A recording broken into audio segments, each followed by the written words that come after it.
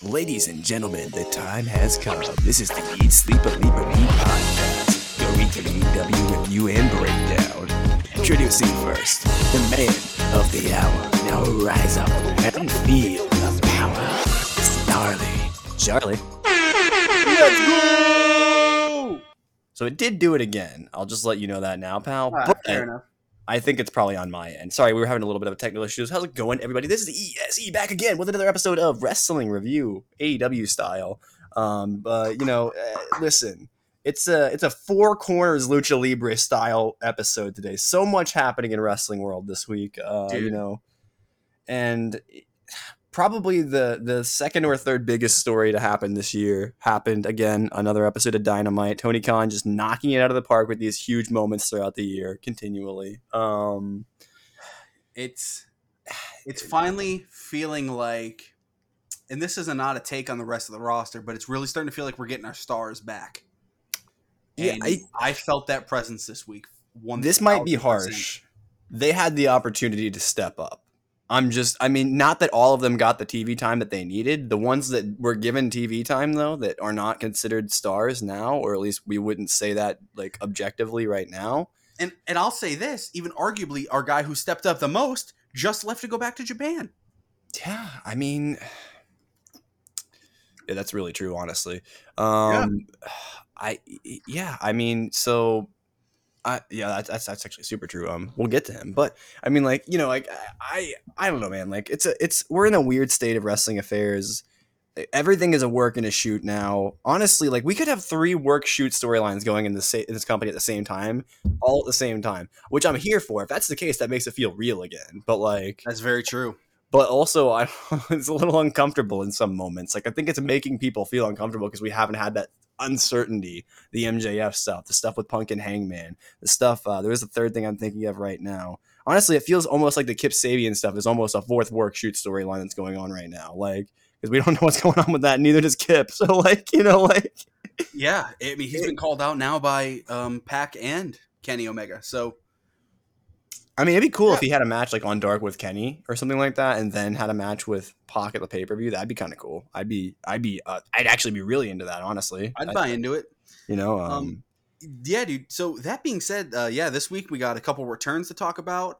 Yep. We had our first matches in the tournament. We got some news that we're going to be diving into, including the alluded kind of CM Punk stuff, Kenny's return, a little bit of MJF updates. We got some contract re-signings, and we had some debuts at the tapings for Dark that'll be in the coming weeks. But we'll talk about 2-3 weeks from now. We'll probably see this stuff. Usually we don't talk about it ahead of time, but we've kind of changed the way we think about that. And I'm glad we did, because last time we talked about the Trustbusters forming on the tapings, and they've actually been a big deal, including in a tournament match. Key part of the show going forward. It seems like they're going to be like a big heel tag team for a little while here, which I'm happy with, because I've been saying it for months. I've been banging the drum of Ari Daivari on this show, relentlessly, as he's only been on Dark. And you know what?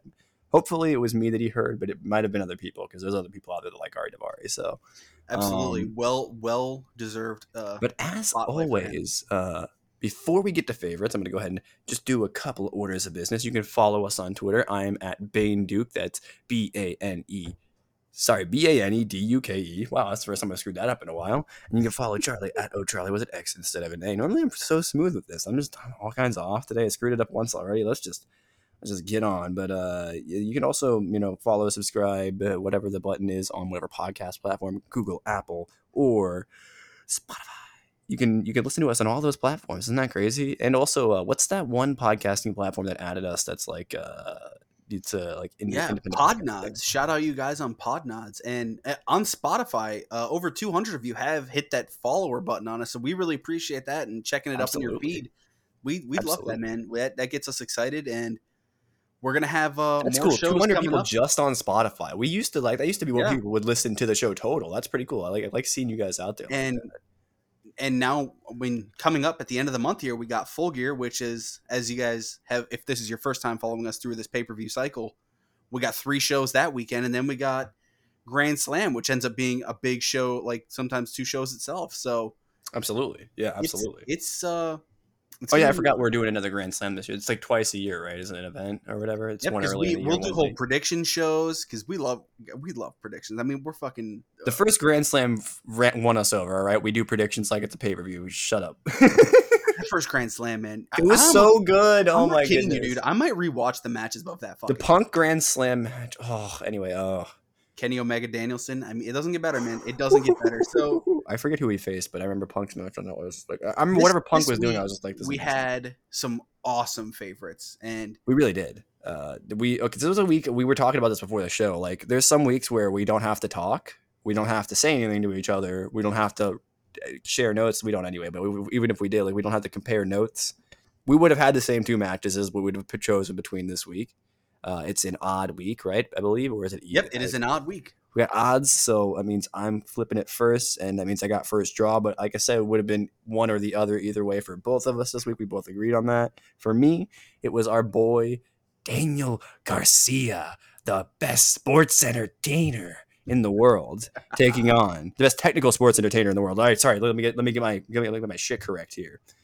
Taking on the actual greatest technical wrestler in the world, which is Bryan Danielson. In a 2 out of 3 falls match, this is Bryan Danielson versus Daniel Garcia 3. We had it twice this year already, and now we're getting the payoff. And just a hard-hitting, very technical match, like I suggested in the prelude. There was just absolutely no respect for his mentor being shown in this match from Garcia.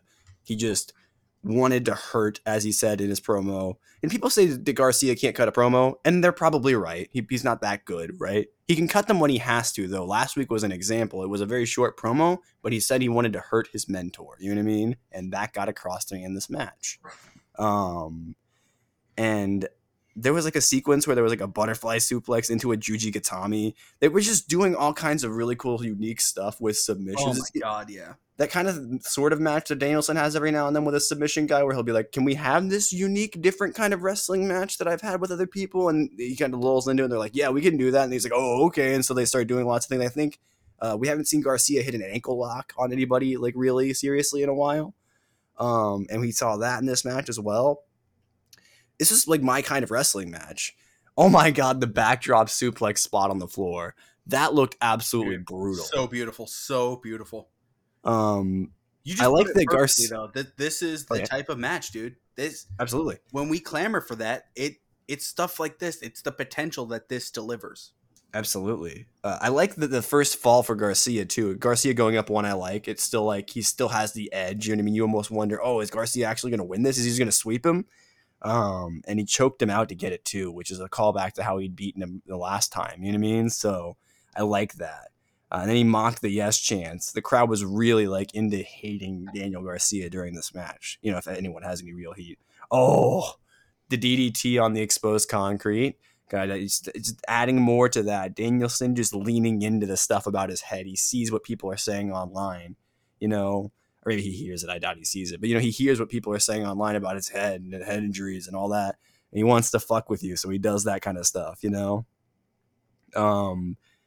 And then them blading Danielson, you know, on dives into the ring really quickly. Oh, slice it open. Anyway, it's fine. They got to do it, but yeah, I like that Danielson just barely catches him to get the second fall. It's not like a extremely technical. He doesn't tap him out. He just barely catches him and he gets him. You know what I mean?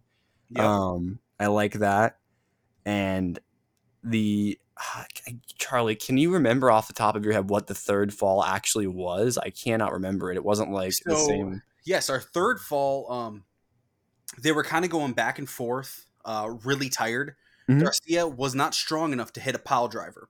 So he just kept going for like these desperate strikes. Mm-hmm. Danielson then applies the label lock, lays in the elbows, leading to a referee stoppage. It was about 26 minutes total. That's right. I forgot. That was a great ending, by the way. Which the story of the match was obviously Danielson is still the best in the world. That's not going to change anytime soon.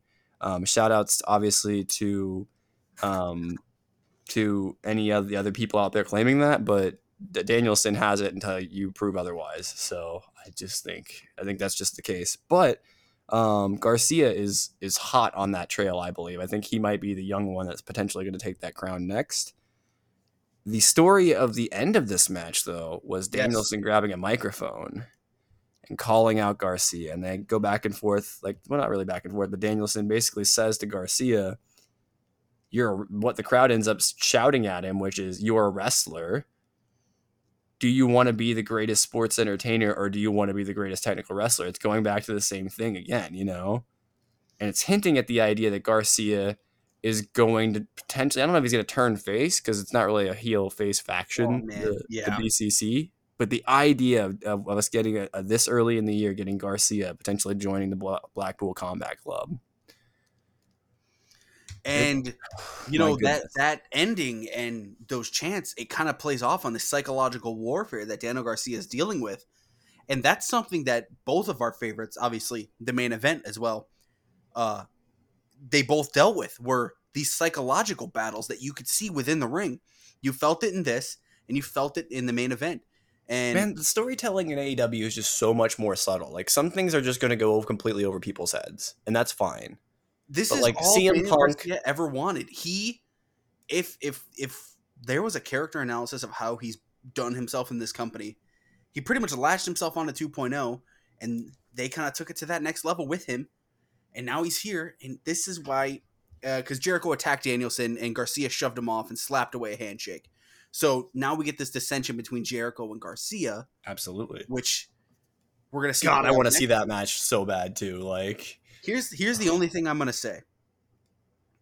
If he doesn't join the Combat Club, that means we'll get the third match between these guys, and I think we're all the very fourth happy match with it. technically, but Yeah. yes. And if he does join, well, holy shit, here we go.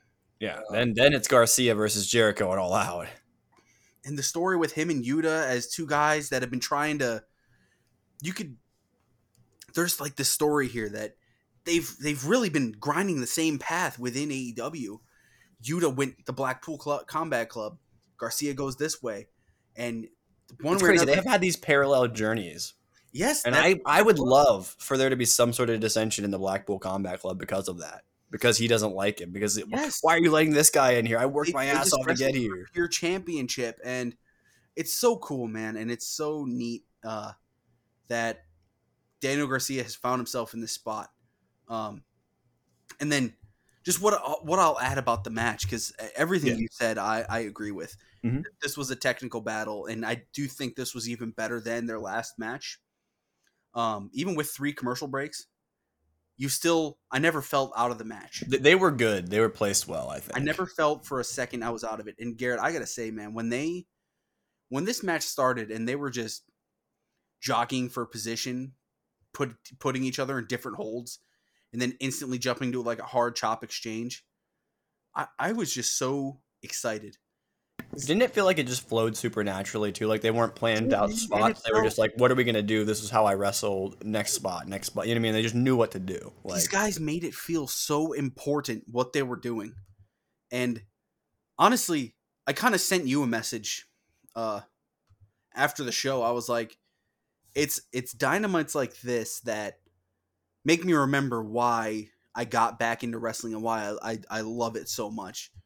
Because this match was my favorite Dynamite match of the year.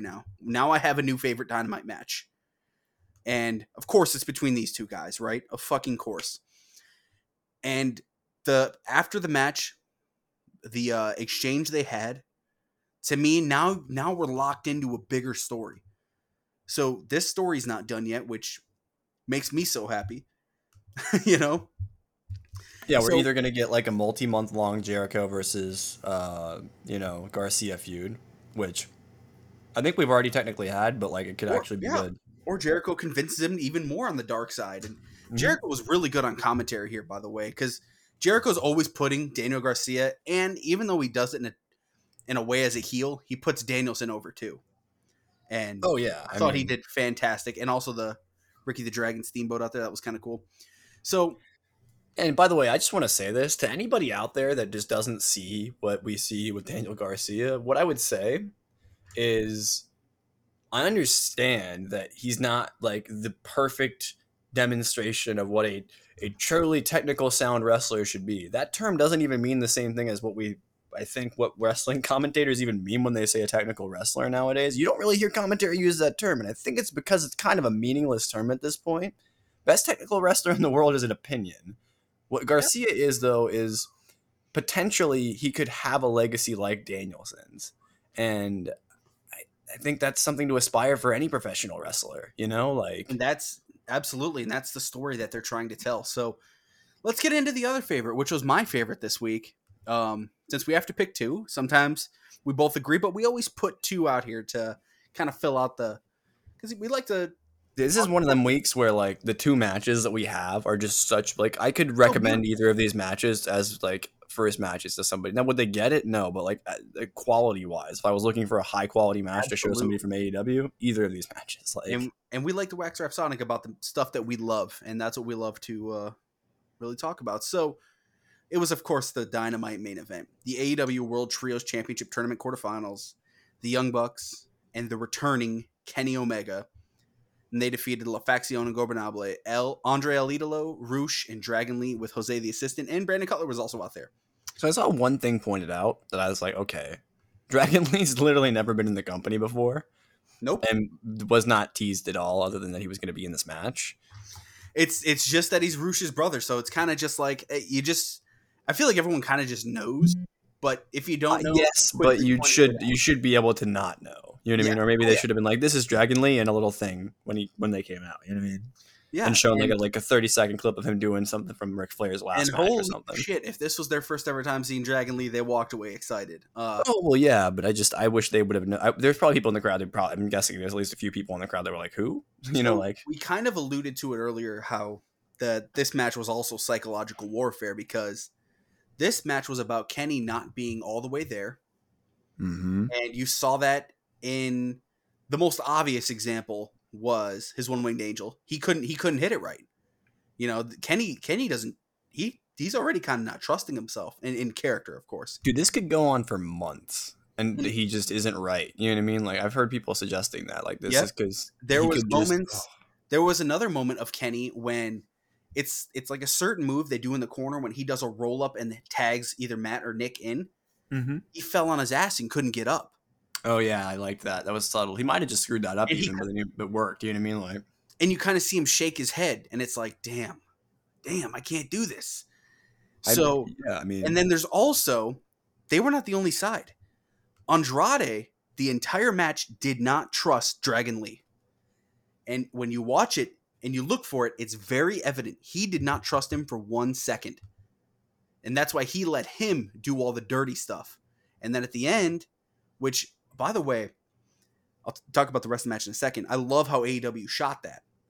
Because recently on Raw, they shot a Dexter Lumis angle where it was kind of like he snuck in the arena, right? Mm-hmm. And WWE played it off so well because they showed it like 4 different times throughout the night. And then at the end, the closing thing is he's getting wheeled off. Yes. See, the way I look at it, AEW is kind of a different audience. I mean, we all know this. Yeah, they're not going to... More of a quote... They won't go for that usually. Yeah. And I'm doing a quotation here. It's a little more of a smart audience. So you book it a different style. And the way that they shot the Dragon Lee thing at the end, where Andrade rips off his mask and starts beating him, and how quick they cut the camera, whether it was on purpose or it wasn't, because now it seems it was on purpose because they're talking about it on Dynamite this following week. Mm-hmm. They shot it in a way where Andrade shot on Dragon Lee in the ring. They made it feel like even the Young Bucks, when they're walking away, they're like, wait a minute, what's going on? That shouldn't be happening. Which is so funny considering the news we're about to talk about with CM Punk and MJF.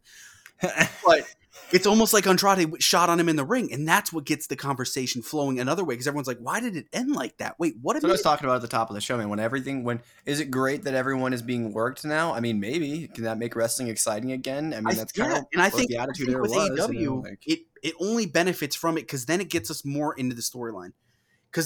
And they see the success with how well it worked with Kingston and Jericho, so now you're going to see it in other stuff. And Andrade needs something to do. Like, Andrade's way too talented to constantly be pushed to the side on these storylines, so they're going to clearly move this way with him, which brings me to the match. I know I've spent 4 minutes talking about other stuff. I thought the match was amazing. Oh yeah. I thought it was phenomenal. I mean, on paper, the match sounds incredible. You know what I mean? Absolutely. And I think, Garrett, this is the perfect start to the tournament. This set the tone really well. Oh my God. It really does, man. And I think the tournament match on Rampage delivered to unbelievable extents as well. Uh-huh. But dude,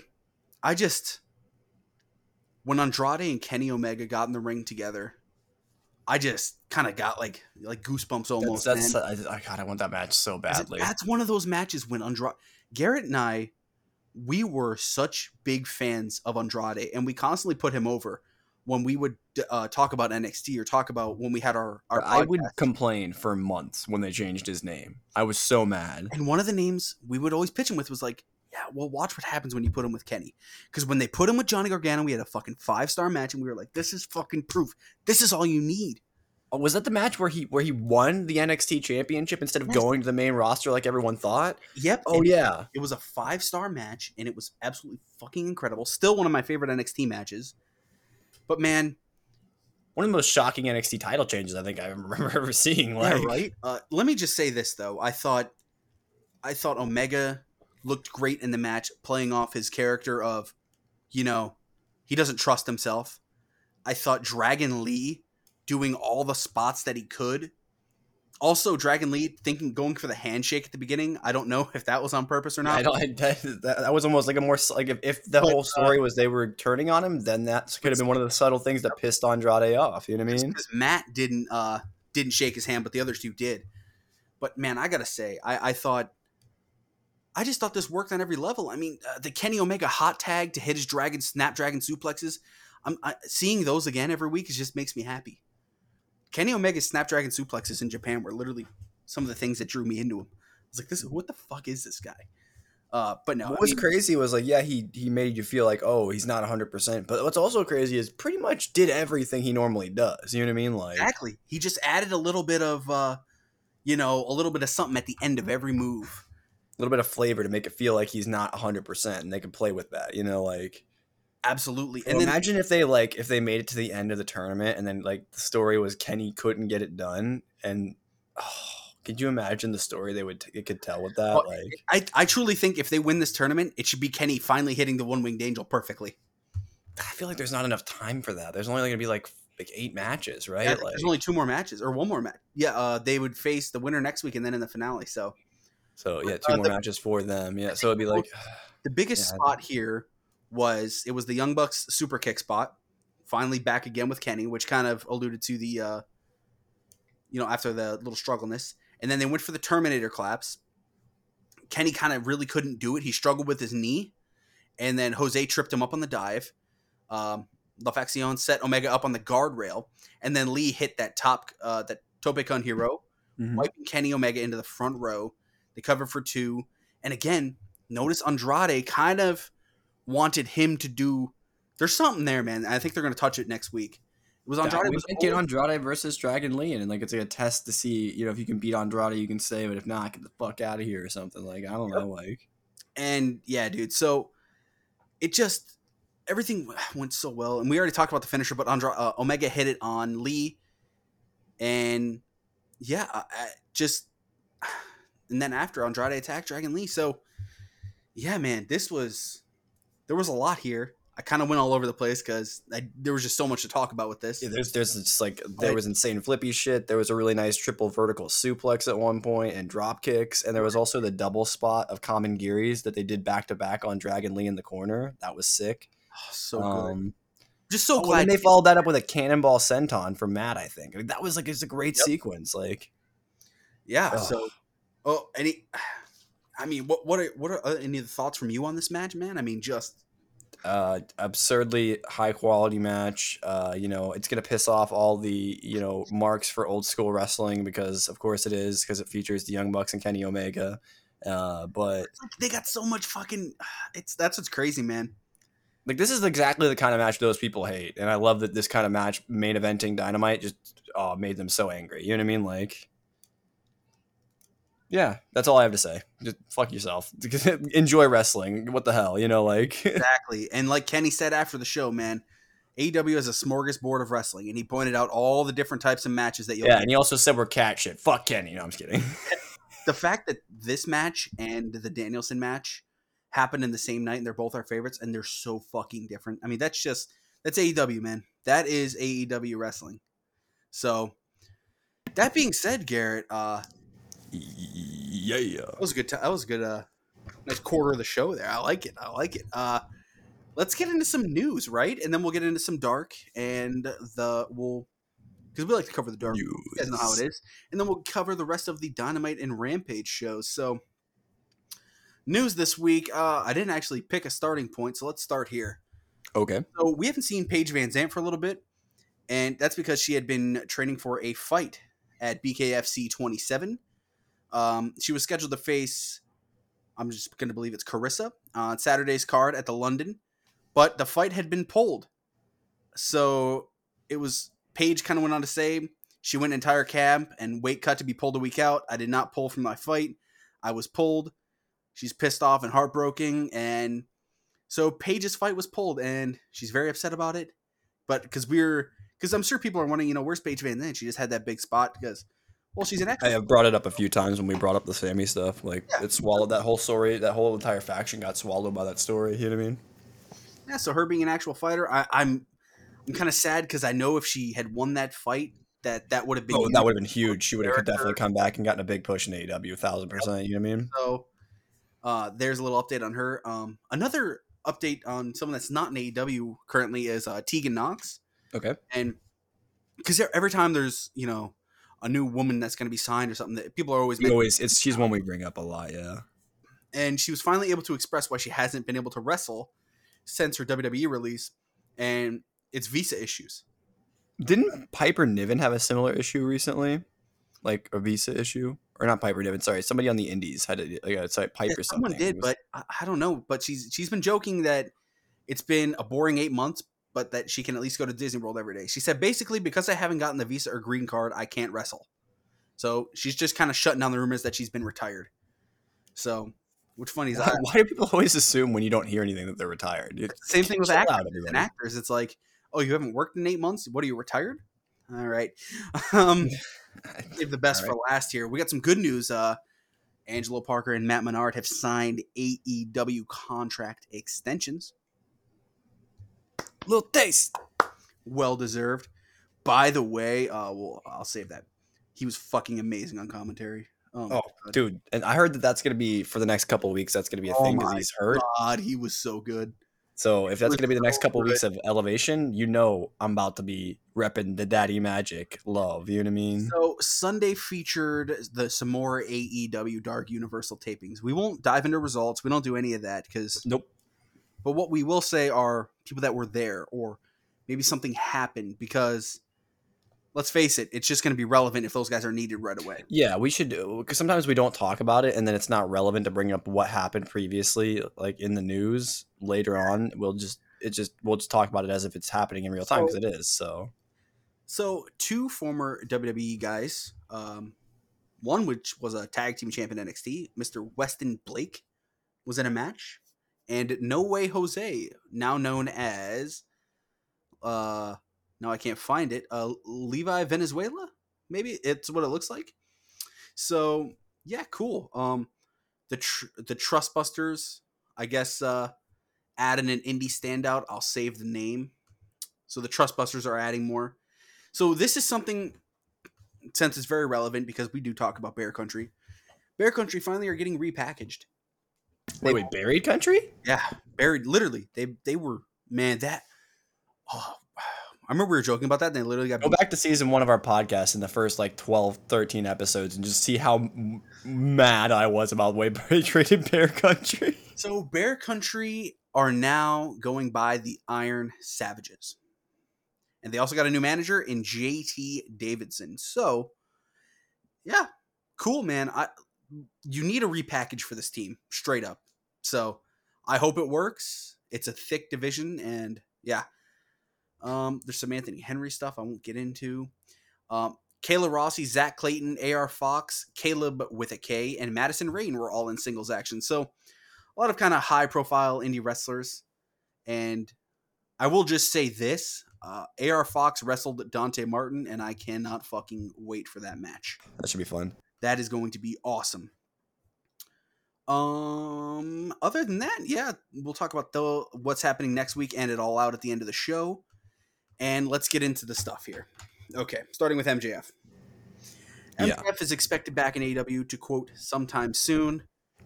Does this mean all out, Garrett? I think it could mean Charlie. Do you want me to be a conspiracy theorist for a second? Hit me. We got a main event title match next week. Okay. MJF wanted a title shot before he left. Okay. MJF and Punk is arguably the best feud in the last 20 years of professional wrestling. Let's be honest. I'm just being real. Promo on the Thanksgiving Grand Dynamite last year, which I actually watched that was the episode. I rewatch that promo every 2 weeks. Not even a joke. It's a 20-minute promo and it's fucking phenomenal. I literally put it on in the background while I'm playing video games because it just flows so fucking perfectly. I will. Dude, I can't believe we got to cover that fucking feud in the first season of our podcast, Charlie. What the hell did we do to deserve that? Yeah, anyway. I know, right? I'll just summarize what Meltzer kind of. So this was broke by Meltzer, and what he kind of put was MJF's currently scheduled to be returning somewhat soon. We don't know the exact time, but negotiations for a new TV deal are likely taking place and starting in a few months or into the spring. So the TV rating numbers, probably September to whatever the deals close, are the most important to date. So this recent drop is the worst time to have a drop. And that's kind of where you start to wonder of, are the stars being back, and is having that title match next week? You see what I kind of see? This is a little conspiracy theory, but that does make sense to me if that is true. That, yeah, we probably should put the world title and stuff like that more on the show. Mm-hmm. I also think now you get the idea of bringing someone like MJF back and having him in a really hot angle on a Dynamite would be huge. So, yeah, I hope that now the word is out that Kenny Omega's back and we got the title match next week. I'm very curious to see how those numbers will be. But other than that, Garrett, we have, I don't really know where to start with this, but what I'll say is this. There's some recent AEW, quote, backstage drama. And the idea here is that it's nearing some point. Okay, can I just stop you? I don't even know how to talk about this story. Again, agreed. So we might bounce a little bit all over here. We'll try and keep it a little quicker because, it's not really that TMZ stuff, but it kind of is. So it's hard. I mean, we don't really talk about it. It's kind of worse than TMZ stuff because I'm just going to be honest with everybody. This could be the second and maybe the third and possibly the fourth, as I hinted earlier on, time this year that Tony Khan and a couple of wrestlers in AEW are just working the shit out of us, and we just don't know. I hope it is. But so let's start with this. Okay, I'll read some quotes and then you can kind of react to it. Okay. So this is kind of all came from the Wrestling Observer newsletter and from Fightful Select. I know Fightful Select broke a lot of news. Yeah. Because I don't want to talk about the Punk promo until we're talking about Dynamite in 15 minutes. Yeah, because we'll talk about it as a promo. Because we'll just talk about it as exactly. A promo. So, yeah. So to summarize it, there's a ton of backstage drama involving many of the top guys that has gotten much worse in recent weeks. So, the Catalyst, Meltzer said that the Catalyst is Colt Cabana being dropped from Dark Order with no explanation or angle. He is also not being brought to TV and was going to be cut. According to Meltzer, however, AEW head Tony Khan signed him for the Ring of Honor instead. So, this starts to make a little sense now if Hangman is boys with the Dark Order, and obviously Colt Cabana and CM Punk had the very famous falling out of lawyers and it went to court and everything. Yeah, the most infamous podcast of all time, probably. So, you can kind of see where this is coming from. This comes on the heels of CM Punk calling out former AEW World Champion Hangman Page at the beginning of his promo and calling him a coward. However, the reference and the line, quote, coward shit weren't planned as Punk was supposed to stay focused on Moxley. So, this kind of comes along the lines of CM Punk went, I guess, because they don't get scripted in AEW. They just kind of kind of give them a little bit of focus. Like, here, we want you to really sell that you and Moxley got super beef and you're fighting. Ideally, we want to sell that you guys are having a big match next week, and there's so much heat that you need to have the match next week. Instead, Punk calls out Hangman, who's not even there, and he can't respond. And even if Hangman was there, what's he gonna do? Run past Tony Khan? What's right, he like Hangman's not going to be able to get approval to go out there. What's he gonna do? Tony would have to panic and make a decision, like, right? Which he's not going to do. Tony's going to just roll the cameras and just see what happens, like he did with the MJF situation. We know what Tony will do because MJF already allegedly, even with like whatever amount of scripting was involved, if there was, again, because we don't know what that situation either. That's why I compare them directly, but like it makes you think. And then I'll close it with this, and then I'll get your thoughts on this. So go ahead. The last thing here is, even that the Cabana issues were the catalyst, there's an air of an inevitability of problems. He said, to quote, "But even if Punk's page call out didn't happen, it was probably going to happen for something else, just given the nature of different personalities involved. It feels like a number of people are close to the breaking point if things don't get settled," he wrote. He didn't really go into details of which other top talents were having issues and with who or what, because obviously that's probably bad for everyone involved. But Hangman Page, CM Punk, is this now a work? Is this a shoot? We just went through this whole MJF thing, and as we kind of alluded to at the beginning of the show, this whole Andrade thing, they kind of booked it to feel like a shoot. AEW is really trying to blur these lines to get you to think these guys are actually like, and I do think it's because they did it so well. I think if this is all a work, the reason they're kind of pushing this line is because it works so well with Eddie Kingston. But is that just because it's Eddie Kingston? That's, at least if you're going to do it, you're doing it with like supreme fucking stars. So well, right, and they involved Eddie in this too. So, and we've suggested that we want the main event of Arthur Ashe to be Eddie Kingston versus Punk for the title. Absolutely. So all that information, Garrett, it just kind of hits you. So what are your thoughts on all this? Where do key things that I think we should point out is that one of the things that has been said is that part of why if we're going to work with it is not a work. I'm just going to operate under that assumption for the next statement. I'm not saying that's what I believe. I don't really know what I believe, but assuming that it's not a work, the contention is that Hangman went into business for himself, calling Punk out when he wasn't supposed to, which upset Punk. And I pointed out to you that there was promo after that point where Punk could have gotten his revenge if he really wanted to. Yep. So if it really was beef, would he not have done it then? I don't know. I don't know the kind of person that CM Punk is. I don't know if he would just be professional. I have no idea. I've never met the man. But it is interesting that he didn't. But then it's also really fascinating to me that Hangman would do that in the first place, knowing the position he just was in as the champion. And you really would think that if Hangman was going to, I guess he technically did call him out while he was still the champion, but like, you know what I'm saying? It'd be a really strange timing. Yeah. And there's like, it's so many angles to this, because if it's a work, then it's a great work, because I actually believed that there was some heat between the two because of people not knowing. And this is something I'll also point out. This is kind of the problem about wrestling journalism, by the way, is that like the other part is that it's such a confusion because we don't know for sure whether the stories we're hearing from the wrestling news is real right now, because sometimes they are and sometimes they aren't, like it feels like, yeah, because you want to hope that those guys aren't getting work too. I mean, that's why we usually only reference Fightful Select or Meltzer on our show, because I'm sure a lot of people have probably read some other stuff like CM Punk threatened to quit and this and that, but that he was allegedly going to walk out. Exactly, but then they had the segment later, and now they're saying I've heard one of the things I've heard is he's going to drop the title next week and leave the company. And it's like we don't really bring up that. I don't think that's going to happen. By the way, let me be clear. Exactly, because if it does though, wow, Select what a story! Break that down, because even Select, I'm kind of rereading through this right now. Even Select is stating that Punk, any aggregations that Punk, quote, threatened to quit do not reflect our report, because that's what people have kind of started taking.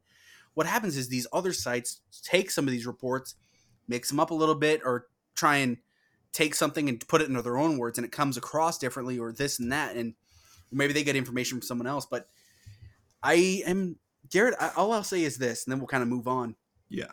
I'm not surprised that Colt Cabana thing, when that happened, it didn't go silently. We pointed it out on the show, Yep. and I remember bringing up the Punk and him drama from the past and being like, I don't think it's connected to that because I don't think CM Punk's that petty. Maybe he is. And Maybe he was like, I will literally won't be your champion if you have Colt on the show or something. I don't know. I don't know what to believe anymore. I don't But either. If this is a work, then it's great because it's going to be a great pay-per-view sell for Hangman versus Punk 3 or 2 or whatever. I'll tell you what, if this is a work and Cabana like attacks Punk for Hangman or something fucking crazy like that, that would be awesome. People will lose their shit. Can you imagine that'd be a great main event? Where's Cabana from? Is he from New York? I don't even know. I feel like he's from Chicago, but I don't know. I think he is from Chicago, actually. Well, fuck it. Have a Dynamite. Just schedule a Dynamite for Chicago. I could figure it out.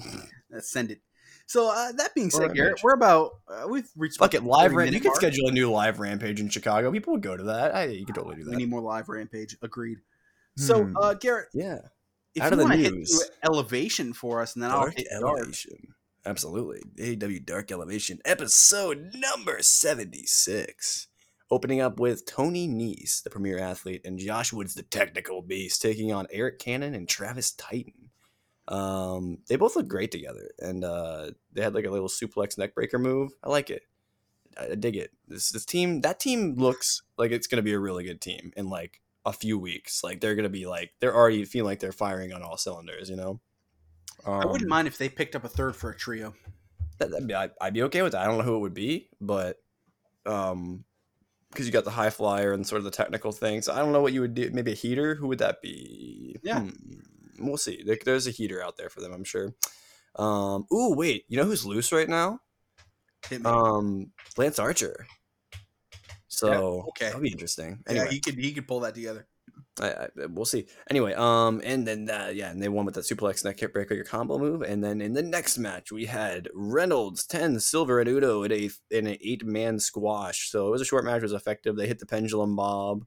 By the way, I forgot to mention this episode of Dark Elevation featured Big Daddy Magic Matt Menard. He's not Big Daddy anymore. He's Daddy Magic now.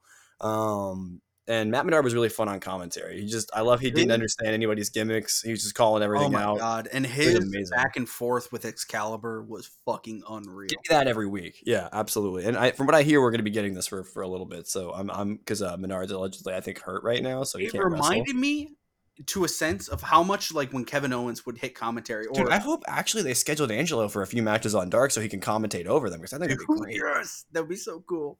Yeah, I would love it. They could even come out together. Maybe he's not on commentary until they come out. Ooh, could you imagine on a long episode of Dark? That'd be great. Anyway, then it was but that match was fine. The one with the pendulum bomb, like I said. And then we had Serena Deeb taking on Sierra. Sierra's been on a few times. I don't think they're going to sign her, although I didn't think they were going to probably sign Kylan King or who's the last one? There's someone who looks like they're going to sign now too. They just had on again. I don't think I think it was from last week. Or maybe it was this week. Was it Willow? No, Willow's already under contract, I think, with Ring of Honor, right? Isn't she? I actually don't know that. I don't think Willow ever got unsigned from Ring of Honor because it feels, at least it doesn't feel like she did. Or she's under contract. Willow's on the roster, I think. Maybe not. We'll fact check that. I'll look after this. But anyway, the graphic.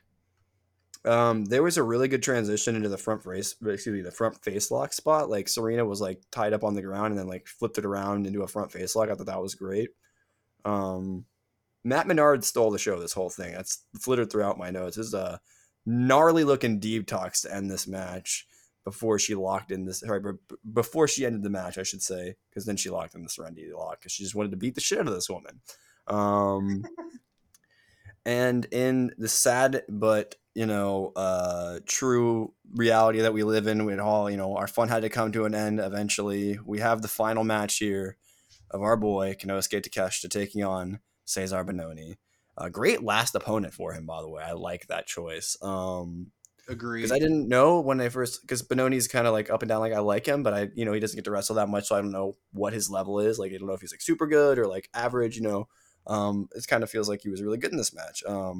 Takeshi got a huge pop from the crowd, which I could tell it kind of made him a little like it was a little bittersweet because he knew he was leaving. And I mean, I don't even know if this was actually the last match that he did. I don't know what order this was filmed in, like if he wrestled on TV after this but anyway, I have Yeah. no idea. But presumably not, but I don't know. He had a really nice high stack on the Tiger Driver after he did that for the cover. I thought that was nice. Flattened him with a knee at one point, which I thought was a great way to finish things off. I really hope we see. Oh yeah, because Cesar, I don't think he'd realize the jumping knee was the finish or something because he had to hit him with another knee. Or maybe that was the plan. I don't know. It's a good day. It's a very Kings Road esque.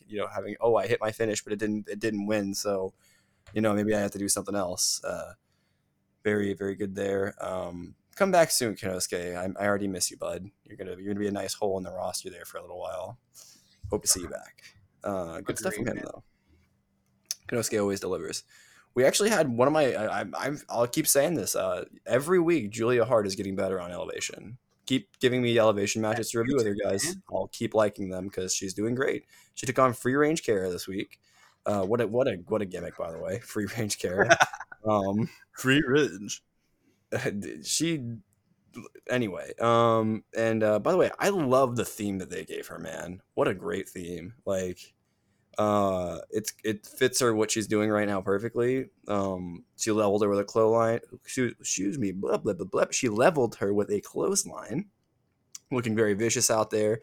I like this match, and she won with that little neck crank. Give it a fucking name already. God damn it. Oh my God, is that Private Party? Yeah, that's fine. I can't even. I've got no energy today. I'm sorry, everybody. But they had some good combination offense in this throughout the whole match, and they picked up the one with Gin and Juice. Private Party, I have no idea what they're planning on doing with them. I really hope they are planning a reunion with Matt Hardy because I'd actually like them to have. I actually don't know why they ever broke them up. It was silly. They should have just stayed together. It was fine. Imagine where Matt would be now. Jeff might be better off. I'm not saying that to be a dick. I'm saying it because I think if they had all teamed up together and just done stuff instead of them being pushed into the title scene, maybe that. I don't want to say that, but it feels true, man. Like. Know what you mean, man. It's a tough feeling, and it's so hard to not feel that way. Like, yeah, I love Jeff Hardy so much as a fan, but I just want him to get better, man. I hope he is. But up next, we had the return of a wrestler we had not seen since all the way back in January in Dark tapings. It's crazy. We have Penelope Ford back. Yeah, so back on Dark 128. Which is 30 episodes of Dark ago, if you want to count. 30 fucking episodes of Dark ago. Exactly 30 episodes. 29. What? Fuck you. Anyway, I just looked. I was like, oh shit. Wait, it's 129. But whatever. We have to be. But whatever. It doesn't matter. Or 127. What math? Fuck math. But it was Penelope Ford is back. All right. Welcome back, Penelope. Good to see her back. Commentary on this episode was just hilarious.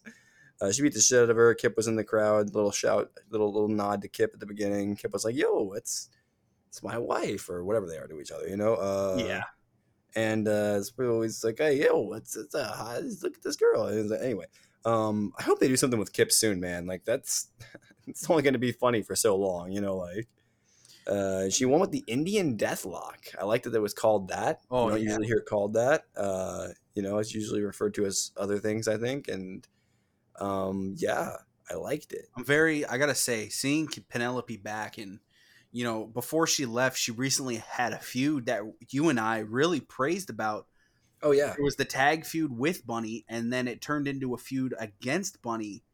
And they actually had a match. Bunny drew some blood, and I gotta say, I thought the match kicked ass, and seeing Penelope back, I'm like, dude, she is so fucking smooth still. Like, yeah, she's like another one of those ones. Like her, Anna Jay, a couple of others. Like they just came along so much more just in the course of wrestling all the time on TV and AEW. You know what I mean? Like, good to have people. We needed padding for this women's division. I think that's part of the reason why they haven't been on. Seeing Penelope back, and because we'll get into a Rampage match again, but I mean, I feel like the rust is gone. Like there was no ring rust here. Yeah, she just stepped right back into the ring. Yep. Yeah. All right. It was good stuff. Glad to have Penelope Ford back. Like I said, it's been 30 episodes of Dark since she was last seen. So Speaking of people that are on Dark all the time, we had the Acclaim taking on JT Energy, and I was gonna write down the other guy's name, but I didn't have to because fucking Max Caster told me this man's name. He was a broke ass Christopher Daniels. Damn. Max Caster killed these guys on the mic, man. He called out the Trump raid, called him a broke ass Christopher Daniels, called themselves the uncrowned champs. Ayo. Ooh, give me, dude. It's Give me that title run, baby. Crash. All right, let's go. Let's get that. I'm excited. But what do we always say? They just crowned new champions, Charlie. What happens to the Acclaimed? The Acclaim. I'm blanking. They usually get a title shot and lose. Yep. Anyway, he wanted picked up the one with the mic drop. It was good. It was fine. It was whatever. And in the main event of the evening, we had Hikaru Shida and Thunderstorm, which is a hell of a team. Great fucking team. Hell of a team. Imagine that team versus like Sky Blue, Ruby Soho, and Riho. That's a new team versus that's Bailey. an AEW all out main event right Give me this trio versus Bailey's new trio. Bailey, Io, and Dakota Kai. Give me that real quick. Anyway, that versus Bailey, Sasha, Charlotte. Anyway, so yeah, so that was. By the way, this match was great, and we also had. I should say they were taking on Marina Shafir, Nyla Rose, and Emi Sakura. Emi Sakura was accompanied by Balian Aki again, by the way, who I believe had a match on Dark again, and I believe I liked that match as well. Dude, if you're gonna bring in Balian, bring back Mei Saruka, bring back Lulu Pencil. I want to see more of this. Hell, somehow convince Riho and also Hikaru to join and make a massive Joshi faction and take over the world, damn it. All right. Hell yeah. Also, why the fuck did Thunder Rosa go to Tokyo Joshi Pro for like 1 week, by the way? She was supposed to be gone for forever, and she was gone for like a week. Champ business. Anyway, and with that takes us to AEW Dark episode 157, the Remix Jones special. Let's go. And this was taped about a month ago. Ari Daivari with Slim J and Parker Boudreaux defeated Fuego del Sol in honestly a pretty competitive match. Fuego was killed about 3 times. The crowd towards the end got fully behind him, and it didn't matter. Ari Daivari kicked his ass. Fuego del Sol, please join the Dark Order soon. Thank you. Now Ari won with the frog splash. And then after the bout, he bragged about his investments and how they keep going up. Stocks are going up. See, no Sonny Kiss here because, it was taped a month ago. Hey, let me just say something. Those fucking guys were in the crowd in this taping too. Go fuck yourselves. Yeah, hopefully they weren't at the one that we had. I bet they were. I bet they fucking listened to our podcast somehow, and they're gonna say ESE is garbage now or something also in their chant somehow, and like. Then we'll have heat with the people backstage somehow, and then it's just not going to go well. I'm just saying. And then we have my 2 favorite. I've always thought as Willow not being signed, but I was going to say non-signed people that AEW needs to pick up. We had Willow Nightingale defeat Robin Renegade, the Renegade Twins, and Willow. So she tried to do the twin magic. It wouldn't work though, as Nightingale nailed Charlotte with a Doctor Bomb shortly after the victory. So. Yeah, I mean this was pretty solid. Again, yeah. I think Snap on the Spine Buster and the Doctor Bomb looked great. I mean, which I think suggests that Robin Renegade's actually pretty good selling. So agreed. And keep putting them in the ring with these vets. Willow's a fucking vet. She's so good. I don't know. They gotta. Hey, let's get Willow on TV a little more here, or give her the graphic, something. Brock Anderson defeated Serpentico. That's how you know this was taped a month ago. Brock Anderson was on it. Holy shit. Yeah, right. Accompanied by Armed Anderson. He hit a DDT and then a spine buster for the win. GG. I'd like to give him a singles run. Brock Anderson, I'm a controversial opinion. I think he's actually TV ready as a heel. What? I actually think the limited nature of his moveset would be perfect as a heel. I was thinking about this the other day. I was like, man, he just doesn't have that pop. He doesn't have that thing in his moveset that makes him. But maybe that's because he's not a babyface. Maybe there's something here. Because I don't remember all the best heels ever in the history of wrestling having really complicated. I'm telling you where he's gonna be. Yeah. Can imagine him finishing people with like a crippler crossface type move or something. Like, can you imagine the heat he could get as with the way his moveset works and the style that Arn used to wrestle? I just think there's something there. I might be crazy. I was bored to tears during this match though. what's going to happen is in like 8 months, when the Elite have gone through everyone and their cousins with those titles, FTR is going to challenge for those By titles. their cousins, do you mean the FTR Undisputed Elite members? Yeah, exactly. FTR is going to challenge for those titles with a mystery partner, and it's going to be Brock. It has to be CM Punk. No. No, dude, it's going to be Brock Anderson. No, I want it to be Punk. I want CM FTR. Give it to me. Give it.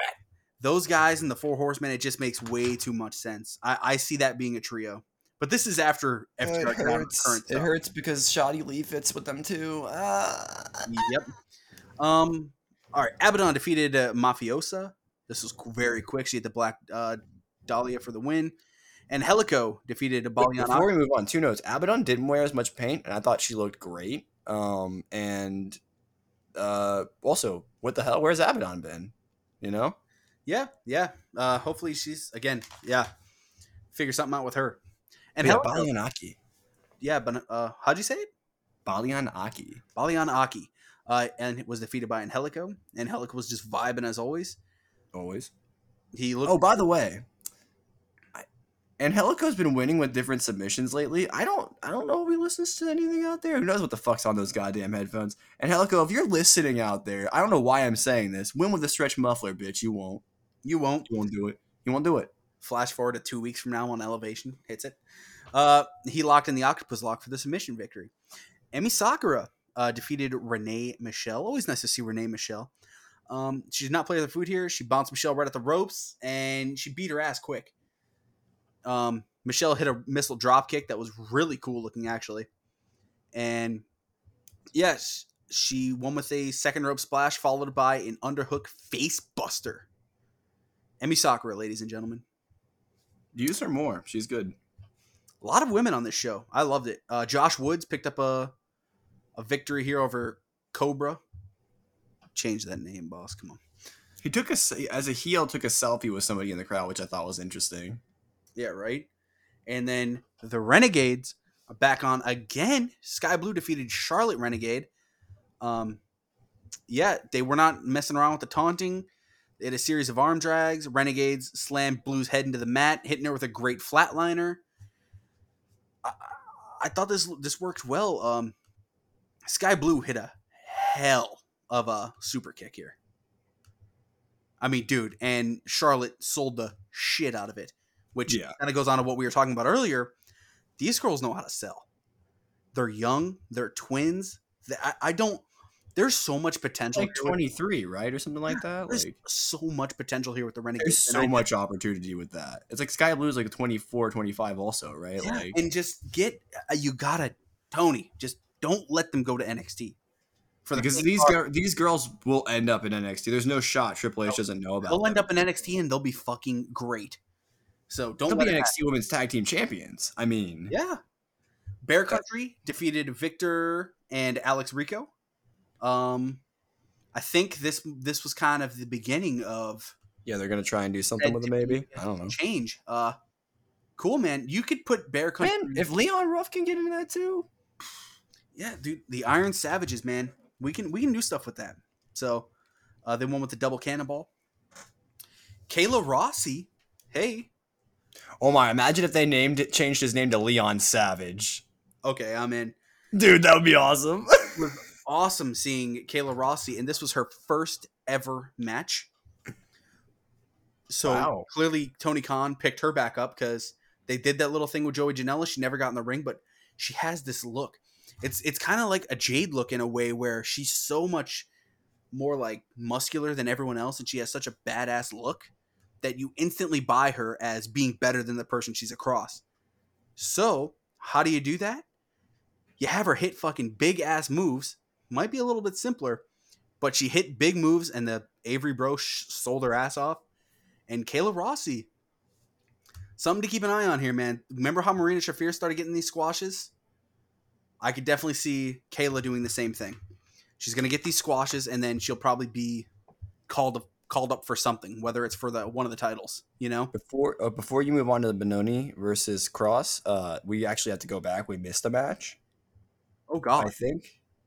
Or at least we didn't talk about it as much as I thought we should have. Did we talk about the Rohit Raju match? I believe it was Rohit Raju versus Invictus Cash for the 7,000th time. I actually don't even have it written down. No. Let me just make sure it does exist as a match, and I didn't just invent this. Do you have the link pulled up by chance? I do. I don't even see it on here. Really? Where did I get that match from? I remember. So I remember because the reason why I have it written down is because they announced in the match that I think that Raju was signed to Ring of Honor, basically. Like, okay. Maybe I invented this. This might have been something I invented in my head. That could have happened. I watched this at like 4 a.m. So either way, Raju deserves it. I know last time we talked about him, we were saying before you go saying that, let me confirm. But I'm pretty sure that's what happened. Nope, I just double checked. I double checked Pro Fight, and he did indeed have a match. So okay, so I am correct. Okay, cool. Yeah, and so Kayla Rossi, Cesar Bononi with Ryan Nemeth and Peter Avalon defeated Marcus Cross. Cool for Cesar. He's a big guy. He's a big dude. They, trying to get him over. Powerhouse Hobbs defeated Blake Christian in our main event. All heart. The crowd wasn't as into it as I hoped, but honestly, on paper, I really liked this match. That being said, it was over pretty quickly. Yeah. Christian attempted to gain some steam. Hobbs destroyed him with a clothesline. Went to the floor. Tossed him into the ring post. Hit a massive spine buster. Picked up the win. Yeah, I mean, this is kind of, unfortunately, what Blake Christian and Anthony Henry and some of these guys get used for. But it's for the better of the show, because I mean, at the end of the day, he's getting on the show, and Powerhouse Hobbs looks good by beating someone that a lot of us love. So yeah, other than that, Garrett, I think it's time to hop into AEW Dynamite, and we covered the House of the Dragon. We covered the majority of this show, but yeah. What AEW doesn't do often is open with a promo, and we open with CM Punk speaking, which is kind of fitting, seeing that we close with Kenny Omega. So, I mean, straight up, Punk came out, and this was just a fucking awesome promo. He came out with the world title, showered with chants. He challenged Hangman to a rematch. Hangman didn't come out. Punk called him a coward. And then he said, quote, "Everybody wants to be champ until it's time to do champ shit." He turned his attention to Moxley, saying Moxley might be number one in our hearts, but Punk is number one in the ring. Punk said Moxley has always been number two, and he's even the third best guy in his group. A recurring theme throughout his career, referencing the Shield, and in his group, I believe it's referencing that Claudio and Danielson. Yeah. So, he's only been the interim champ, not the real one, but his best friend Eddie is the third best Eddie and the second best Kingston he's ever shared the ring with. At All Out, Punk will do everything to the test as he defends his championship. He won't even be the first John he beat for a belt in Chicago. I mean, he didn't say it like this because he probably didn't want to sound redundant, but for 2 belts technically in Chicago even. Yeah. So, we'll get to Moxley coming out in a second here, but Punk's monologue here, I mean, this is CM Punk. This is what he does. Yep. He comes out, lights up the fucking crowd, lights up these wrestlers, and he makes that feud feel hot. We already talked about the Hangman stuff, but what did you think about him fucking destroying Eddie?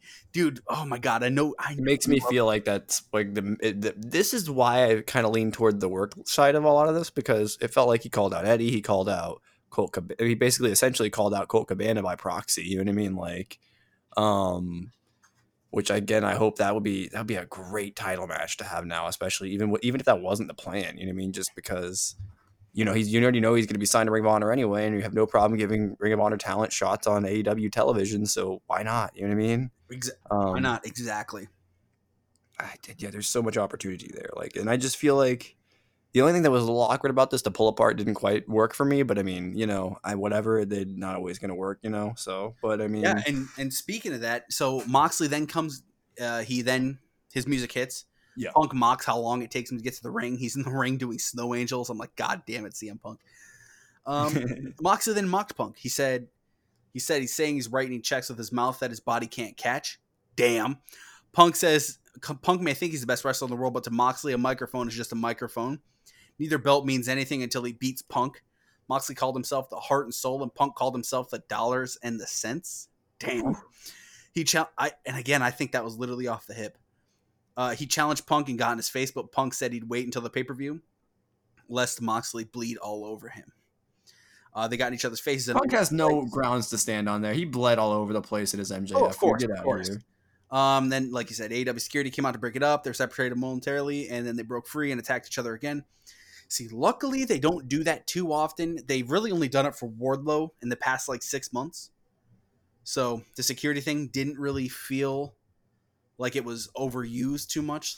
Like, I know we used to feel that way when we would cover WWE a couple years ago. Well, they would only ever do it one way, and they would only do it for certain. It felt like it was inconsistent over there. This made sense. They never did it in a way that felt like I don't know. The way AEW has done it, I much prefer, because it feels like it's an actual situation that could break down a lot of times. Yeah, absolutely.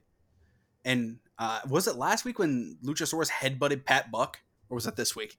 But that's the kind of shit. 2 or 3 weeks ago, I think. Which I kind of am sad they glossed over. I mean, they mentioned that he got fined, that's why he wasn't there. Well, not sorry he didn't get fined, but that's why he wasn't at Dynamite the next week. But yeah, okay.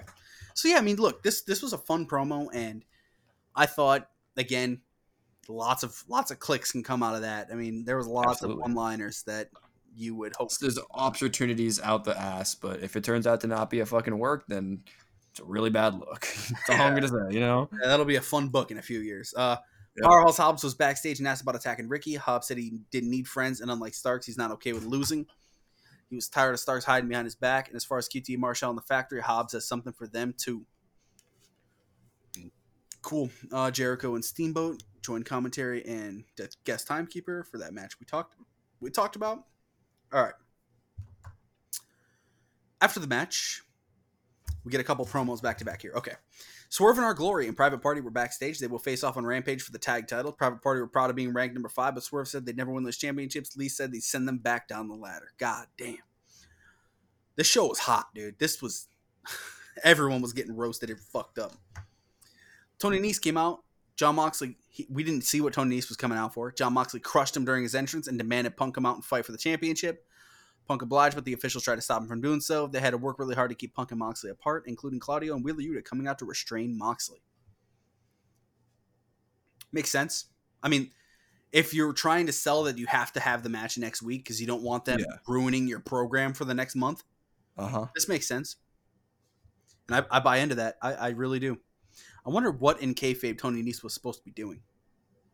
Yeah, they didn't make that clear. Obviously it was a match. Yeah, right? But who was it going to be against? Who do you think he would have been wrestling? If Tony Nese is going to need a squash, who's the random dark guy that they're going to bring up? I think we were getting Tony Nese versus Baron Black, and Baron Black was going to win. That actually feels right because Baron Black's been on TV a couple times this year, so yeah, I could see it. Chris Jericho and they faced, so that's also a match that they would do because they always do a match whenever it's a random squash to fill time, which they've done before. It's always a match we've already seen, so that's. That's perfect, actually. All right. Yeah. Moving on. Chris Jericho 2.0 were backstage. Jericho was asked about the potential dissension between Jericho and Garcia. Jericho said he'd give Garcia the benefit of the doubt, but he needs to know for sure. So they'll talk it out in the ring next week. Oh, sorry. Before we moved on, I forgot when they were separating them the second time, Claudio just being able to pick up Jon Moxley was one of the funniest things I've ever seen. That was a good touch. That was a really good touch. And Jon Moxley was like, fuck, this guy really could just toss me around if he wanted to. Fucks. Fuck, what do I do against this man? Captain America. Claudio could really fuck you up if you want to do. That's kind of awesome, Anyway, go ahead, continue. Ricky Steamboat walked up and said Garcia is coming into his own. What a thumb of approval, right? How about that faction? Ricky Steamboat being the manager of Danielson and Garcia as a tag team. He doesn't need Jericho, and Danielson would be a better choice to mentor him. Jericho and Menard walked off, but Parker stayed back and got in Steamboat's face, so Steamboat dropped him with a right hand. That's doing the job. I respect it. Yeah. Still hell of a chop there, or whatever it was from Ricky. Still got it. The Gun Club, Austin Gunn and Colton Gunn, with Billy Gunn, defeated the Varsity Blondes. Dude, the most anticipated Dynamite match of all time, maybe. These guys they're the ones that need to get repackaged next. Holy shit. This is the notes for the match. You ready? Austin dispatched Pillman, and Colton hit the Colt 45 for the squash win. My notes only say one thing, Charlie. Squash. Scissor me, daddy ass. Oh, absolutely. Billy was proud of his sons. They all hugged. Stokely Hathaway appeared on the ramp, allowing Austin and that son of a bitch, Colton, to attack their father. What kind of sons of bitches? JR really Two-faced, no good sons of. JR really was trying to sell the point of some of us don't have fathers. And he couldn't get it out. It's okay. I understood. I see what you were trying to sell, JR. No, I heard enough of it in JR. I think it worked. I think it worked better. Like it was like JR was being like he was too emotional to get it out. You know what I mean? And Like, agreed. Hey, GG. The Acclaim ran out and chased the Gun Club away, saving Billy. They all scissored to end the segment. Scissor me, daddy ass. so now we're getting what I had suggested I wanted, which is Billy Gunn being the manager of the Acclaim, which they don't need. He's just going to stand there in the background. Maybe they'll help. Maybe they'll do sort of a tweener thing where they're there for the end of the promo from the Acclaimed. When he will, that will be his sole purpose, and then he'll just be there to be scissored, and it'll be great. You know what I mean? It sounds fucked and weird when you say it like that, but it's true. He's just there for that spot. You know what I mean? That's great, and he might cut promos because he's still a good promo. You know what I mean? Yeah. A video promo recap Jay Lethal, Sanjay Dutt, and Satnam Singh's pursuit of the TNT Championship, which we'll talk about at the end of the show here when we talk about the matches for next week and All Out. Okay. Death Triangle were backstage, but I am not happy with that. Death Triangle were backstage. Packers Rest United Empire saying he's the best Brit the country's ever produced. He's looking forward to next week because they're an unstoppable unit. Garrett, this match. They teased Kip a little bit in this too. I think we're getting an immediate Kip return pretty soon. The way they keep teasing it, like agreed. We need Kip back, dude. Fuck it, Kip return. I was kind of hoping him and Penelope would come back together. You know what I mean? But you could definitely run a mixed match. Please, for those titles versus come on, Adam Cole and Britt, come on. There'll be so many lines about how Kip was too shamed, so he hit his face. You know, I mean, there's so many good things. So it's good opportunity for promos. All right, but I want to see that match between him and Pac first. We then hit another live promo, which I don't think was needed on this show. Yeah, but regardless, let's hit it. He talked about the Jungle Boy. Talked about the Christian is a pushy shirt from last week, saying he's not allowed to wear it anymore. But that shirt does nail it on the head. I don't know if that's a work or a shoot. Christian, he's tried to hit Christian a million times, but Christian does absolutely nothing in return, so we challenged him to a match it all out. Christian came out and said no. He said he's proud of Jungle Boy as he's actually speaking for once. They said some things that they didn't mean. He wants to fix it. He wants to take Jungle Boy to the promised land. At the end of the day, we're family. I love you. We're like a son to me. Come back home. Jungle Boy teased giving Christian a hug, which I actually did like. But instead, he took him down and just beat his ass. Yep. Christian broke free. Jungle Boy kicked Jungle Boy low. And he tried to send Jungle Boy into steel steps, but Jungle Boy reversed it and repeatedly drove him face first in the steps. Jungle Boy then stomped Christian into the steps and continued to attack until officials broke it up. I think a lot of people would have thought this would have been like MJF and CM Punk and MJF and Wardlow, where he's not going to get his hands on him until he needs to, you know?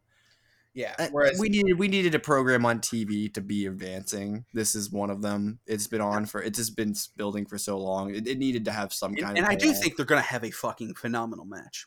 And this now offers the opportunity for Christian to get some heat back on Jungle Boy by now attacking in revenge. You know what I mean? So, yeah, I could see it. Yeah. So we'll see. Agreed. I just don't know if we needed another live in-ring promo. It felt like we were having a lot of promos. Christian is the biggest like actual heel, I think, right now on the roster, really. So I mean, yeah, that's probably it worked for what it was, but yeah, no one has real heat. You know what I mean? I remember at the time I was like, man, really again? But that's okay. Yeah, I know. I'm with you, but they needed to advance it. They needed to get some. He needed to physically. I think he needed to physically hit Christian this week. I think that's something that needed to happen. Did it need a promo attached to it? No, but I think it helped. I don't know. Yeah. Promo time could have gone to someone else. I agree, but whatever. Yeah. Wardlow and FTR were backstage. Cass said they never let Wardlow get jumped 3-on-1 before challenging Lethal, Sanjay, and Satnam to a trios match.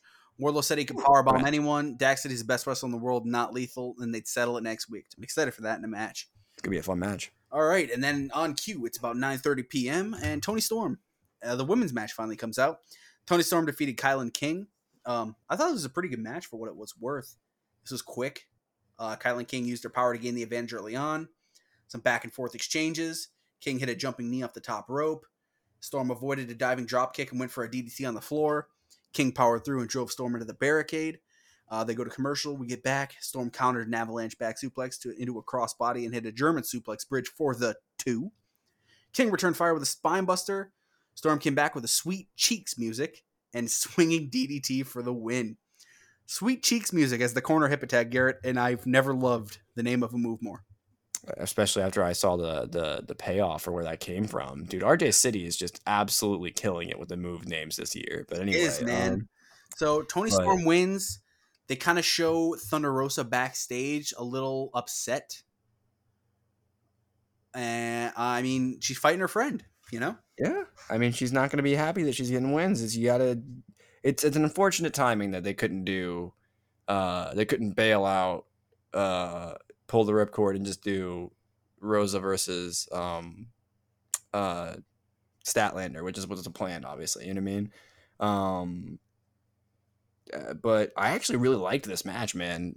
Kylan King might be like somebody that's worth just signing right now as is. You know what I mean? Like, agreed. And I saw she's also wrestling next week too. So this is like the 3rd or 4th time they've had her, and she's put on a good match. I think some people have said TV ready. I don't know if I go that far.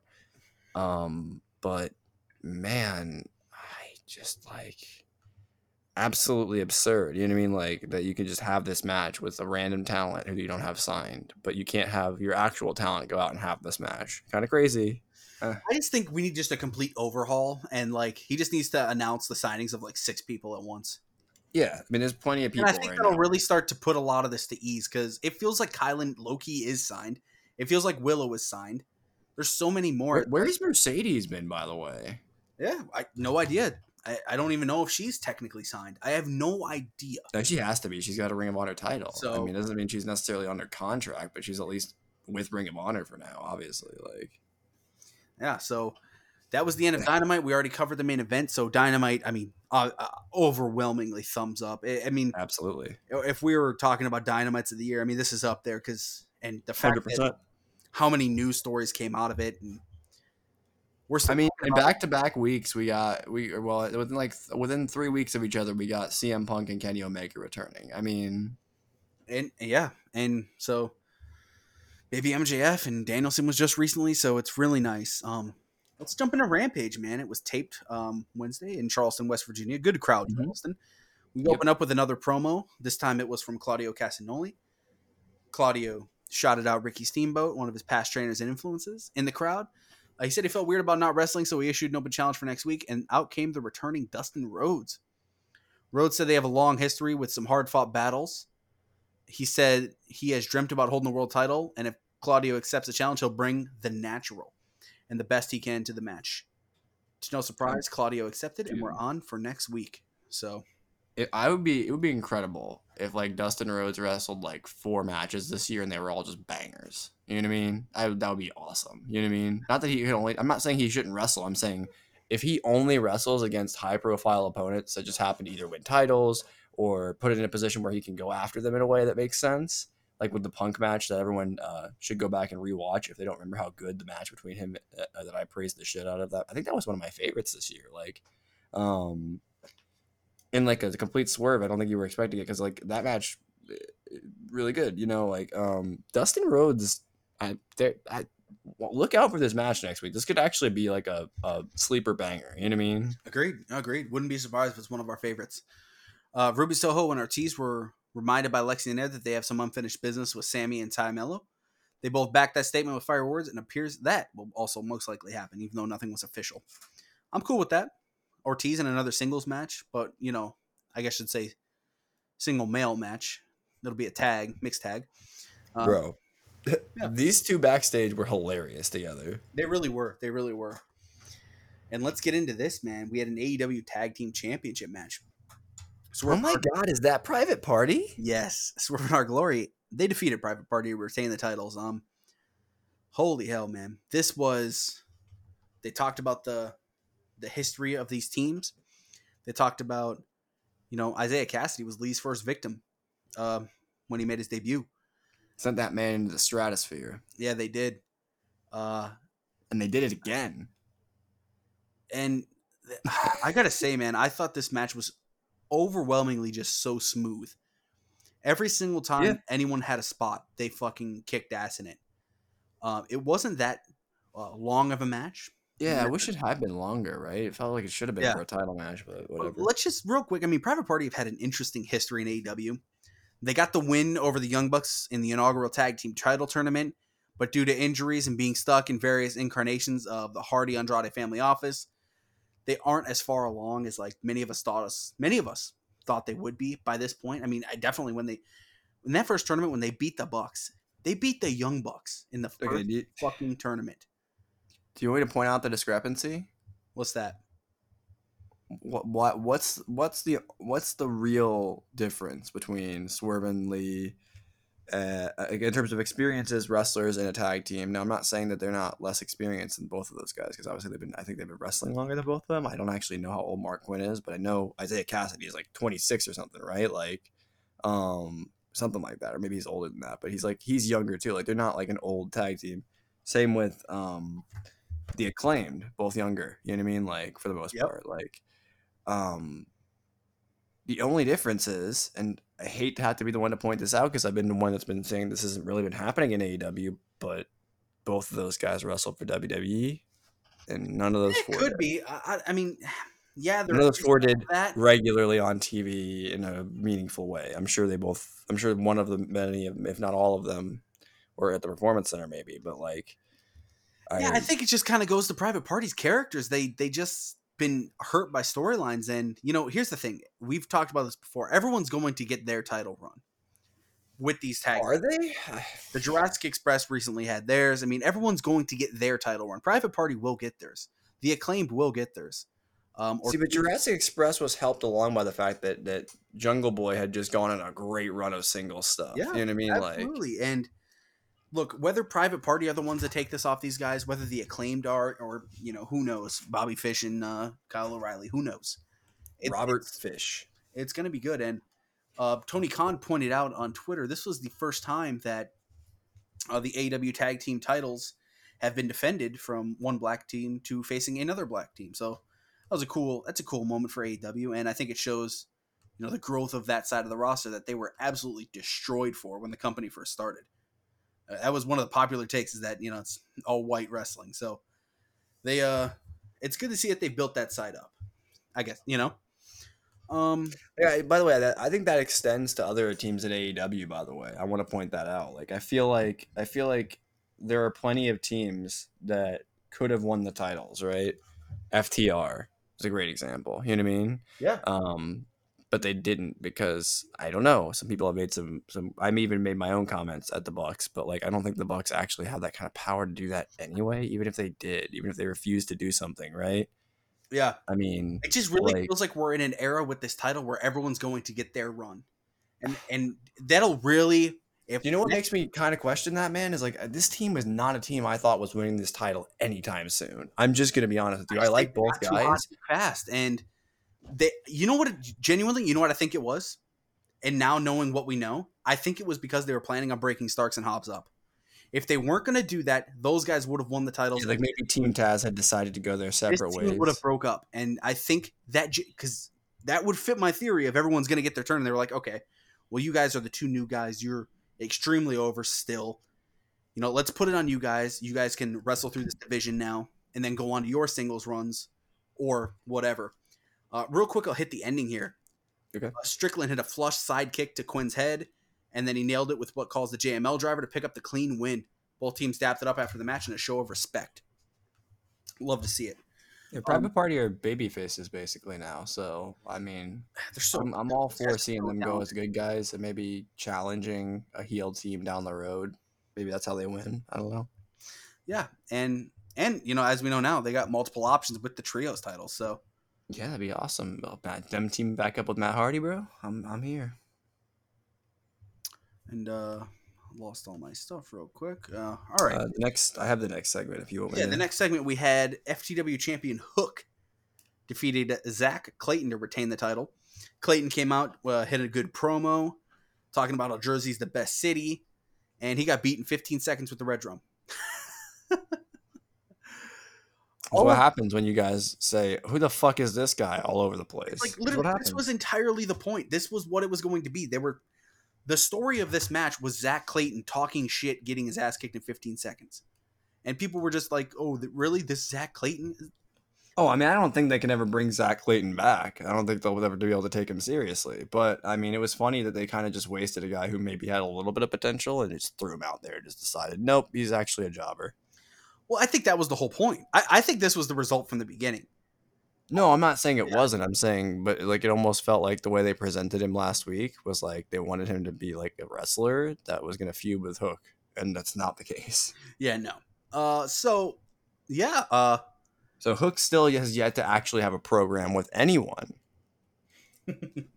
we need a Hook match. After No, we've had Hook matches. We know what Hook matches are like. They're 3 minutes and they're okay. We need a Hook storyline. That way he can build up to an actual match that's longer than 3 minutes. Like, yeah, Matt Menard and Angelo Parker were backstage. Long story short, they were wondered if the FTW title was held by a sports entertainer. Given Menard's various injuries from blood and guts, it would appear Mr. Parker is next. So, Angelo Parker versus Hook, little storyline maybe. maybe. I have no idea. Some longer matches though, please. Yes. Lexi Nair asked Billy Gunn why about the attack by his sons on Wednesday. Gunn said he's bringing some friends. The Acclaim. Dynamite next week, and he's going to spank their asses. Yeah, I don't know. That's going to be interesting. We'll see. It'll probably just be a backstage beatdown, right? Like, Yeah. So then they replayed the show closing angle from Dynamite, where Andrade and Rush decided to turn on Dragon Lee and unmask him. And, yeah, so is this, what was, I think them showing it means that it was, as intended and it wasn't an actual shoot in the ring. At least that's what I'm hoping, but I guess we'll see, right? I'm just glad they showed that. That was an important thing. We mentioned that earlier. So, yes. Buddy Matthews defeated Serpentico. No idea. This could have been something they did backstage, but I guess just get Matthews on TV. And what happened next confused me even further. So this was a squash. Matthews won with a pump handle suplex, and it's time to get rolling. And Miro then walked out with Malachi Black's mask, and as he and Matthews got into a big brawl, Miro just stared down Julia Hart before getting into the ring to brawl more with what seems like heavy foreshadowing for CJ Perry or Lana to appear soon. Brody King apparently actually dead because no one knows where Brody King is. Apparently, Miro killed Matthews for several seconds and stood tall. Also, Julia Hart nowhere to be seen here. No idea what's going on. Yeah, I don't know. I think it's a little messy right now. To say the least. Maybe she actually was involved. I can't remember, but either way, like it doesn't really matter. Like if it was just Julia Hart, then it's really weird. Yeah, I misfire on this one. Yeah, definitely. Athena, she's in a match with Penelope Ford, and Athena defeats Penelope Ford. So, Penelope Ford got her match on Mondays in kayfabe. She got the match on Dark Elevation, and then goes on to wrestle on Friday. So nice two match for her. Glad to see her back. And I thought this was perfectly fine for what it was. It was just very quick. I thought this was the best Athena match we've had so far. Yeah, Ford was rolling early, then went to commercial break, and Athena won seconds later after hitting the Eclipse. Yeah, they had some good exchanges. I could see these guys getting probably give them like a good 10-minute match and let it roll on a dark. I'd be down for the run back. So the story then here is the baddies, Layla Gray and Kiera Hogan, then attacked and came out. They attacked Athena, and out came TBS champion Jade Cargill with a sledgehammer. Let the Triple H stuff begin. Cargill smashed the wings with a hammer, and Athena fought out from Gray and Hogan's grasp. Cargill entered the ring and hit her in the gut with a sledgehammer and laid her out as the baddie stood tall. I don't want Jade slinging that sledgehammer at me, bro. She kicked my ass. She can do what she wants. True. Yeah, so this is, again, just setting up that match that we've been talking about. So yeah, it's gonna drag it out. Keep going. Keep it rolling. Beat the dead horse till it's alive again. All right. Anyway, Kip Sabian was again showed in the crowd. So let's get into our main event here. The Best Friends defeated the Trustbusters and to advance in the AEW Trios title tournament. So okay, the Mark Henry thing. Parker Boudreaux almost making whoever the fuck it was fall. Slim J almost fall on his ass because he started just shaking the ropes while they were standing on the second rope. Is one of the funniest things I've ever seen at the That was beginning of pretty wrestling. good. There was another sign where Parker threw someone into the ring outside. They bounced back. That was pretty good.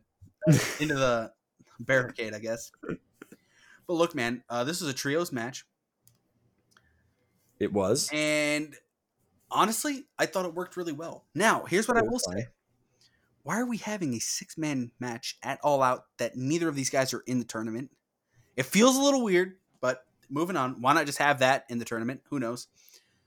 The heels control most of the match. Slim J, I thought, looked really fun in this kind of style. I thought Sonny Kiss looked good out there too. Yep. Obviously, Orange Cassidy getting the hot tag running wild on Daivari and Slim J was pretty good. Boudreaux and Orange Cassidy, it was really cool seeing that. I loved the finish, by the way. We also saw Danhausen.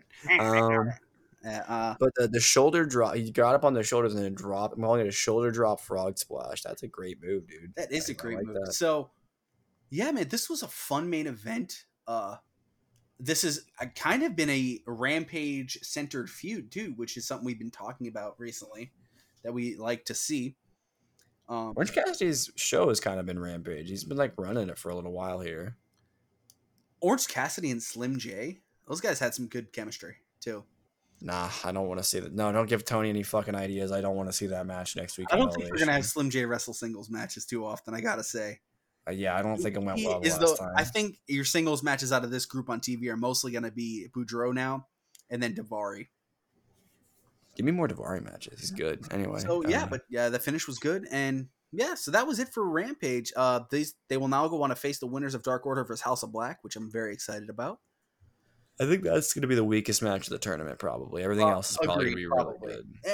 If why they put it out early, because they knew it was going to be boring, or not boring, but it's not going to be as exciting as the other matches.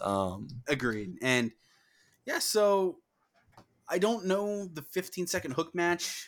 We need that anymore. I don't know having a trios title tournament with. I'm starting to question whether Hook is ever actually going to do anything. Like if he's actually going to be, if it's going to work, because. And the fact that we're even wondering that shows that they're kind of fucking this up right now. So. Yeah. We were like the biggest Hook guys for the longest time, but like I'm just like, I don't know what they're doing with him anymore. He was off TV for months. Then they broke off Team Taz. They gave him the FTW championship, which we all knew needed to happen eventually.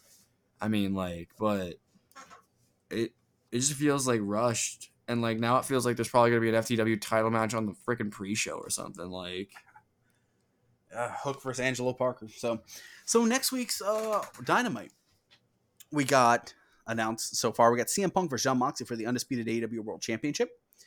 Billy Gunn versus Colton Gunn. Dax Harwood versus Jay Lethal. Britt Baker versus Kylan King. And then tournament match, Death Triangle versus Will Ospreay and Aussie Open, and then Ricky Starks is to cut a promo. Sounds like a fun show. Sounds like a loaded show to me. All right, over under Britt Baker and Kylan King at 9:30. That if Tony Khan is a smart man and he saw the match that I saw from Kylan King and Tony Storm, he's gonna give that match time, dude. I put that on second after that fucking tournament match. Yeah, I would put that on second. Then put Dax and Jay Lethal on. Then let Colton beat his dad in 10 seconds. And then you get your main event. That being said, All Out has been updated a little bit. We now got 4 matches. AW Women's World Championship, Thunder Rosa versus Toni Storm. Cool. AW World Trios Championship Tournament Finals. Wardlow and FTR versus Jay Lethal, Satnam Singh, and Sanjay Dutt. I gotta say, man, I understand wanting to get all these guys on the show. But do we really not need Wardlow defending that title? Like, why not run him and Jay Lethal back? I thought that just made so much sense. Wardlow has had the worst luck, man. He had like some of the most genuine, actual crowd reactions in AEW. And I'm not pretending like MJF wasn't part of that. Obviously, if MJF didn't have the heat that he did, it would never have helped Wardlow to get to the stage that he got to, right? But he still had to do something with that.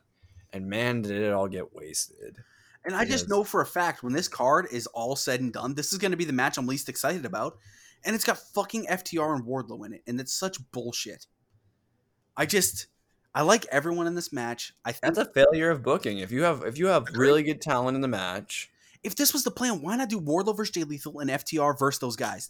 We could buy it as a Ring of Honor tag team title thing. Yeah, actually true. I could see it. I just don't know, man. It seems like a colossal failure to me. Oh, well. I mean, dude, imagine if there was Wardlow versus Satnam, which, again, disaster of a match, but you could make it work probably, you know? I would buy it. I genuinely would buy into it. Yeah, it would be a really short match, but Wardlow could powerbomb the shit out of the big giant 1 in a billion, and it'd be awesome. You know what I mean? It would suck for Satnam's build, but he doesn't really. I mean, I think he's kind of he doesn't already need did the that title at all. It wouldn't. Yeah, nah, it wouldn't matter for him. And then what we had announced on Rampage was the Casino ladder match. So yeah, we'll have it. We'll know who's going to be challenging Punk next, or who's going to be challenging whoever wins the main event of All Out. You know. And Garrett, I'm calling it here. I'm calling it right now. The Casino ladder match winner will be Eddie Kingston. That would make sense. This is his moment. I would love it. Crowd reaction will be fucking insane. I don't think there's anyone we're missing that could return and win it. I don't think MJF needs to win that. I don't think that for 1 second. If it is MJF, yes, I'll be happy. That's the only return I could think of that would win that. All right. So, I mean, if you don't know who could return, who is your Joker then? I would have it be Eddie. I would literally have it be Eddie. Oh, okay. Yeah. I mean, that signals that Eddie's going to win. I don't know, man. Or you could have the Joker be, I don't know, fucking Hook. I know who I might have my Joker be, but it's probably not possible. Who would you have? Let's hear it. I'd have it be Johnny, but there's no way you can have it be Johnny if he's signed to WWE. So I mean, which he's not, but I mean, he could be. You know, like yeah. A returning Scorpio Sky, a returning Lance Archer, maybe. Is that Kip Sabian's spot again? That would be a good spot for Kip, but Kip seems like he's gonna go after the All Atlantic title. So you know. Yeah. So I think plenty of spots we could put here. Do you put Hobbs in that spot so Ricky can cost him? You know what I mean? I don't know. Like, that'd be kind of nuts. Ricky's got to be in that. No. Ricky and Hobbs are gonna. No. I mean, have Hobbs win the ladder match and then have him get cost by Ricky in the match. Well, I think Ricky and Hobbs intersecting feuds and titles. You know what I mean? Well, no. Well, the match is going to be at All Out, so it's going to be after All Out when this happens anyway. So I don't think they're going to. I think Ricky versus Hobbs shouldn't just be a one like up to all one pay-per-view feud. Like that should be more. Like this is like they were best friends for like ever. You know what I mean? Like, agreed. So I'm riding that out until it doesn't happen. Eddie Kingston, I won't win in that fucking thing. All right. Well, that being said, guys, thanks for sticking this out for us, man. Another 90-plus minute show. We're hitting these when we got these news storylines that we can dive in for 20 minutes. This happens. So, absolutely. That being said, awesome week of wrestling. Kenny Omega's finally back. Khan's doing his thing, and yeah, man. Any closing thoughts from you? Give me Punk versus Omega at All Out, please.